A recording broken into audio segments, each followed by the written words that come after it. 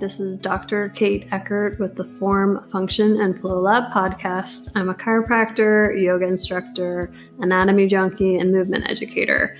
And I am looking forward to exposing you to all sorts of ways that you can prehab your body to avoid injury and maintain those hobbies, activities, sports that you love to do. And we'll also be focusing a lot on the pregnant and postpartum journey and making sure that you can return to those activities that you love or even keep doing them while you're pregnant. I've been practicing since 2008. I have an in-person brick and mortar office, and I wanted to do something on a bigger platform to help educate people on anatomy, biomechanics, trying to think of things in terms more of prehab instead of rehab. So staying functional before you have an injury or transitioning into getting back into those things that you love. I think it's a huge disconnect when I'm working with insurance companies. They don't want to do any wellness care. They don't want to promote health. They want to only treat patients for a limited amount of time. Once you plateau, they don't see the need to continue, and it's really not beneficial for the patient. And I just think that there's so much more out there. And so I'm also a yoga instructor, and I've been doing that since 2011. And I love melding the two things together. And I've recently started to come up with courses online that my patients or people that I haven't even seen in the office to do that helps them get more out of their healthcare, more out of taking ownership of what is going to be best for them and let them do the activities that they love long term, like running, cycling, yoga, that kind of thing. I personally love yoga, and yoga is something that doctors will tell you, go do yoga if you have pain. And often that's just a general statement, and it's good intent, but not necessarily going to be what's best for you. I see lots of people that I take yoga with and teach yoga to that get injuries from yoga because maybe their practice is a little imbalanced, or maybe they're doing poses that aren't suited for them, or they're not keeping things balanced. And we'll get into that later. I'm going to do different episodes on some of those things and tips and tricks that you can cross-train so that you can still do the yoga that you love, but also prevent injuries, because it's so much easier to prevent an injury than to fix an injury after it's happened. And, I know that I don't like to take breaks from doing the things I love, like yoga, and I know for certain that my patients that are cyclists and runners, they do not want to take a break from what it is that they love. And it's super hard to step back and, sometimes whatever it is that we love to do the most, we want to get 5 more minutes of running in, but we don't want to train our core effectively. And I would say that I am, not immune to that at all. I recently had a hip thing just totally knock me down a peg this past winter. And it's something that I know that I should address as a preventative prehab type of a thing, because I danced all the way from 4 years old through college. I am super hypermobile, which sounds like a good thing. And you're like, oh, you're so flexible. That must be great. And sometimes you kind of lose the stability around your joints when you have that hypermobility, not just in the joint, but in the ligaments and that kind of thing. And with my hip, I think because I have such Gumby hips, when you think about how the acetabulum and the head of the femur should sit together and slide nicely, it needs to be centered within that acetabulum or cup type thing that it sits in. And because I have so much laxity, mine was sliding around, doing all sorts of cool dance things and scorpions and cheerleading and dancer's pose and king pigeon and yoga, and looks great. But I was able to not rely on my strength, but a lot rely on my innate flexibility. And that will catch up with you. And I knew that it would catch up with me. And I did a lot of DNS, which I'll talk about throughout episodes, but DNS stands for Dynamic Neuromuscular Stabilization, and they focus a lot on breath work, but also on centrating joints. So for your hip, for example, we want to center the head of the femur within that joint, so it's not grinding or rubbing on different parts. So I would do a little routine, not much, 10, 15 minutes every day to help with my better core stability and centration of the joint. And I got lazy. We bought a new house. You know how things go. You get into remodeling and all the things. And I have 2 little kids, and I got super lazy. I started spinning again. I used to be a spin instructor a lifetime ago, it feels like, and it just jacked up my hip badly. And I did not have x-rays done, but what I'm going to guess is that I have some osteophytic changes, possibly from some laxity in the joint. So that means bony buildup from some pressure rubbing on an area, or a cam lesion or a labral tear or something. Judging from the orthopedic tests I did on myself, was just wrecking my hip. I mean, severely limiting, like with a sharp stop you in your tracks pain with any type of external rotation and abduction, which means taking your leg away from your body. And it made me just cognizant of, I really need to practice what I preach, because it works, obviously. And so since February, I've been doing my exercises, kind of honing in on exactly what I specifically need. And I went from not being able to sit crisscross applesauce, or even be able to do Warrior 2, where you're tracking your knee out to the side slightly, to being able to do those poses. And I can't do Lotus yet, but I would say I'm about 85% better. And the thing that I think is hard to get across to patients in the office is that there's definitely a light at the end of the tunnel, but it might be a distant light. And I did those exercises with 0 improvement for weeks and kept chugging along.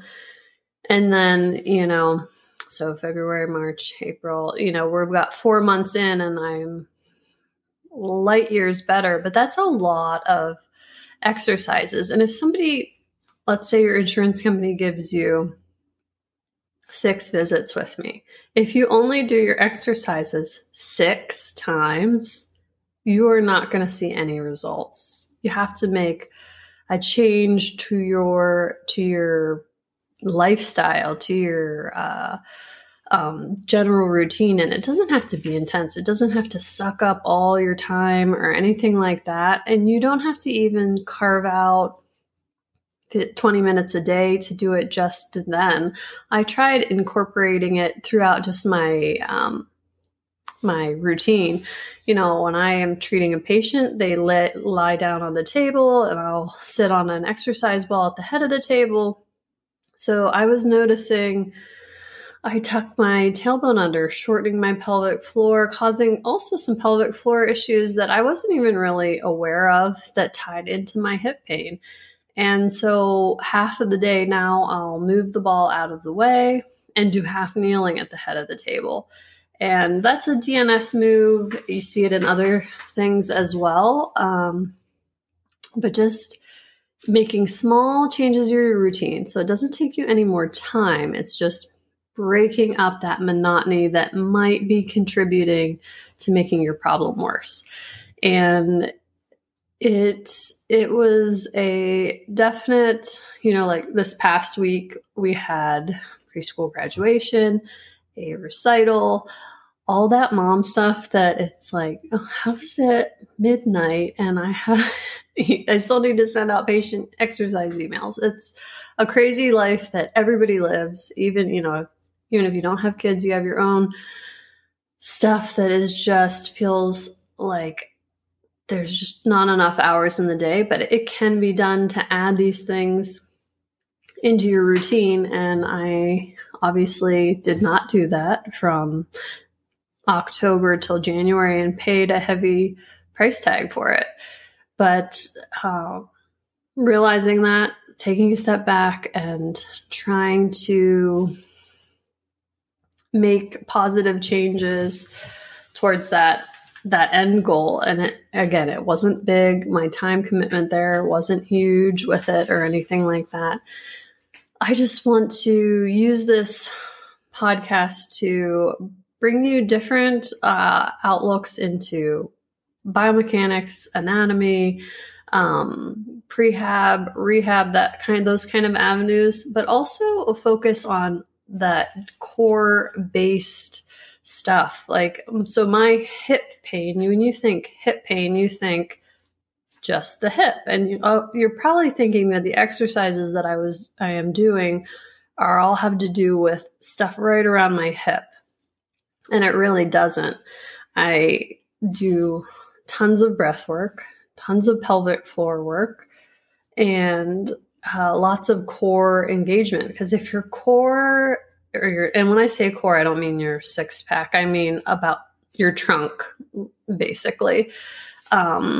And most specifically, diaphragm to pelvic floor and everything in between. So transverse abdominis, internal abdominal oblique, external abdominal oblique, erector spinae, multifidus, everything.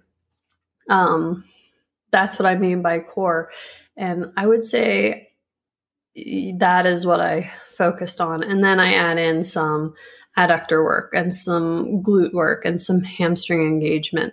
But the bulk of it is core and breath based, because if your joints can't centrate when your brain is feeling unstable in your core and in your center, and when your brain feels secure, then it can start to loosen up the neck, and your shoulders gain better range of motion, and your hips and your legs and your hamstrings aren't locked down because they don't feel the need to protect you from where you are not feeling stable at.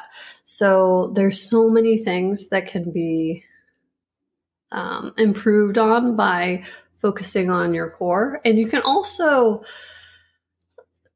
bring about some dysfunction if you work on your core in an imbalanced way. I'll see people come in with low back pain, and I'll, be asking them, like, what kind of workouts do you do?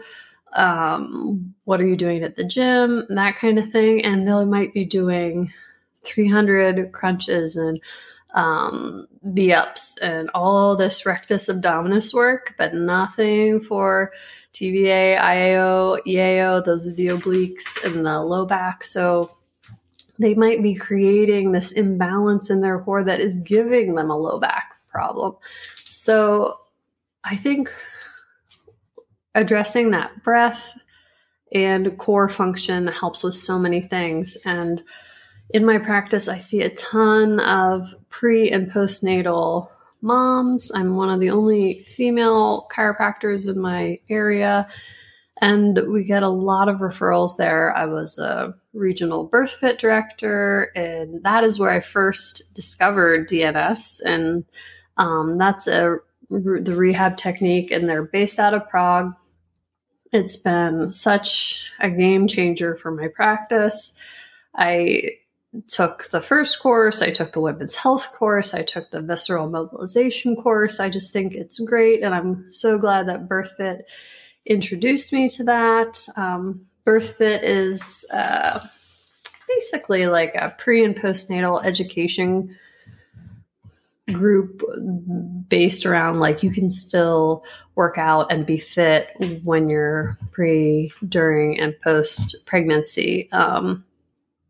They're a great group. I had also, even before that, taken Webster and lots of ICPA, which is chiropractors, pediatric diplomate organization. So I took it when I was pregnant with my daughter, who's now 4.5. I did lots of training in peds, and that also, along with that, came the pre and postnatal coursework. And that was my first foray into that care that I felt so knowledgeable going into having my daughter. And I'm not really so I never had that experience where I didn't know those things when being pregnant. And I think that would be so scary to not have that information. And like, as I said, I treat a ton of prenatal pregnant moms, and there's a lot of things that, I do my own little education with them as I treat them. We talk about diastasis recti and what if your epidural doesn't work when you're going into labor, all these things that they don't seem to really think about or don't talk about in their appointments. And, being educated on that kind of stuff, that knowledge doesn't change the outcome, but it gives you that feeling of power and understanding, and it gives you a sense of control, which I think is important, especially because you can control so little in birth. You can't control what symptoms you get. You can't control if you're going to need a C-section, if your epidural is not going to work. There's so many variables. It's so good to know every single possible outcome. And that was kind of my mindset at that time, was to know just everything I could. I've just continued my education from there, and I love working with people to try and help them through, diastasis issues, pelvic floor dysfunction. I've taken tons of pelvic floor coursework, and the benefits. And the pelvic floor is so controversial in, I guess, how you go about treating it. There's so many different schools of thought. And I'm not going to say one is right or wrong. I think every body responds differently to certain treatments. And I like to hear what everyone has to say, unless you're going to say just do Kegels, and then, that's probably not where you want to be. Kegels in general, I feel like people put that out there, and who knows what exactly you're squeezing when you do a Kegel. There's lots of different elements to the pelvic floor, whether it be the actual levator muscles that are lifting the organs, or the sphincters, which are just closing off the stream of urine or feces. So Kegels are hard to nail down, and it's like, what are you actually squeezing? Are you squeezing your butt together? Are you squeezing your thighs together? Or are you actually engaging what you think you are engaging? And different parts of the pelvic floor, are we working the front of the pelvic floor, middle, back? There are so many different things with that. Like, next time you go to the bathroom, check out your flow of urine while you're peeing. If your urine is not coming straight down, you have some tension in your pelvic floor that is drawing the stream of urine off to the side, to the front, to the back. And that's kind of a good sign to know if you're a little unbalanced down there. So it's also not just, are you tight in general, or are you tight in one quadrant versus the other? Or are you having weakness in one quadrant versus the other? The pelvic floor is so much more than just do your Kegels. So that's stuff that we hope to cover with a course that I'm going to come out with later because, as I said, there's lots of different schools of thought out there. I love the DNS stuff. I love Kathy Dooley's pelvic floor information was just great. She incorporates a lot of DNS stuff in there. And I think getting it to people in a more digestible format that they can use at home, because when they come into my office, your insurance doesn't give you a ton of visits. And this is a long, you had 9, if it's from birth, you had 9 months of pressure and trauma happening to your pelvic floor. You're not going to have muscular change in 6 visits in 3 weeks. It's going to be a long process that you need to be consistent with. Just like with my hip, you can't expect change within a month. It's going to take months, and it's going to take dedication, consistency, all those things that aren't glamorous. They aren't the quick switch kind of a thing. But I think it's so relevant and so overlooked because you don't have to have leakage. You don't have to have pain with sex. You don't have to have struggles with low back pain, hip pain, all which might be coming from your pelvic floor issues or just a core imbalance in general. So it's something I'm pretty passionate about because I think it all ties together. My hip pain was giving me trouble, but also I was having some pelvic floor issues that I just kind of overlooked because they weren't screaming at me. The hip was screaming at me. The pelvic floor was just like, I'm a little grumpy, but I haven't punished you yet for it. So I think I want to use this platform and this podcast to interview different providers and get their points of view, have better support for the postpartum mom. The prenatal moms, I feel like in my office, they do great. They come in, regularly. They have an issue that they want dealt with, like breech babies. People love to come to chiropractors if they have a breech baby because some of us do Webster technique, which helps get good pelvic alignment and helps baby have enough room to naturally go where they want. So that's a pretty big driver for people to come in to the office. But after they have their baby, then, it's all about baby. You're going to all these appointments for the baby. They hand you like a sheet of paper and are like, oh, how are you feeling? You're not depressed? Okay, good. But I think some people struggle with pregnancy and, have a terrible pregnancy or vomiting from the time they conceive till the time they deliver, and it's really rough and terrible. And then maybe they have an easy baby and they feel like it's a breeze afterwards. And then you have the people like myself that I could do pregnancy blindfolded and backwards. It was so easy for me. And that sounds so terrible to say when I have patients that really struggle, but it was. I went 2 weeks late with both my kids, and I have a very physical job, treated up until the day before I delivered. I did Ashtanga yoga up until the day I delivered. Headstands, handstands. It really didn't affect me. I had no drugs, no epidural, natural childbirth with big 99th percentile head babies. My son was over 10 pounds. I could have done that so easily. And then I had them and they were terrible sleepers. And I am prone to headaches, nursing, bent over, the strain on my back. And, I'm self-employed. So I went back. I'm embarrassed to even say how early I went back with my daughter.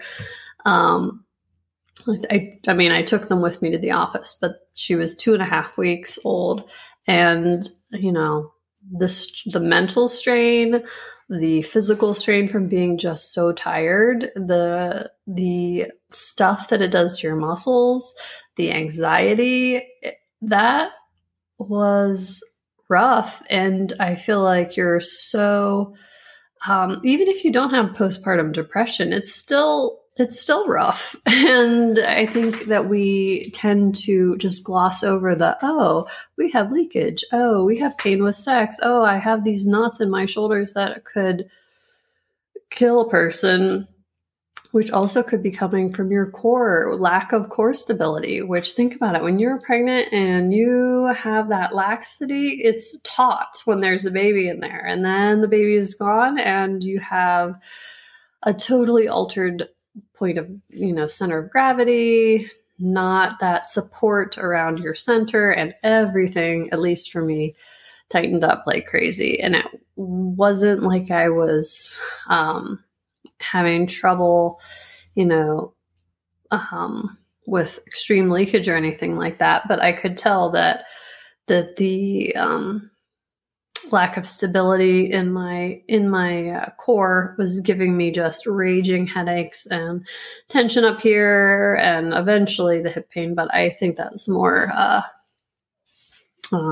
lifestyle from before kind of build up. But so this is kind of my long, twisty intro to our podcast. But, I want to address some of those postpartum things. And I did not have a C-section, but I see tons of C-section moms in my office afterwards. And this isn't just for people that have just had a kid. I've treated C-section scars that are 25 years old. I worked with a woman who had 3 C-sections and a tummy tuck. And we made lots of progress with those scars, which are brutal. I don't know if you've ever seen a tummy tuck scar, but they are massive. And that disconnect that happens when you have surgery through so much, from C-sections or tummy tucks, through all of that, supportive, connective, the internal oblique, the external oblique, transverse abdominis, rectus, sheath, all of those things. It takes time, and it takes mobilization without even touching it at first, then maybe with a little makeup brush, and then slowly using your fingers and just walking people through and working at their own pace, because you also might have an emotional component to that scar. And while I haven't had one, I've worked with tons of people that have, and I've seen them make a lot of gains and be able to tap into that area and that stability again. And that can be a game changer, because I think people had this misconception of you only have pelvic floor problems if you've had a vaginal birth, but that is so far from the truth. If you have a C-section, the weight is still sitting on your pelvic floor for 9-10 months. Like you still have, the possibility for prolapse and hemorrhoids and all those things that are a pressure problem with your core and your pelvic floor. So not just limited to vaginal births, and not just limited to women. I have lots of men that I treat for diastasis recti and pelvic floor issues. If they have like a low back or hip thing that is just not getting better, and maybe like I have one guy that is a cyclist, and we address pelvic floor stuff, and he's had so much relief. And you sit on that seat, it's a lot of pressure right on your pelvic floor for long periods of time.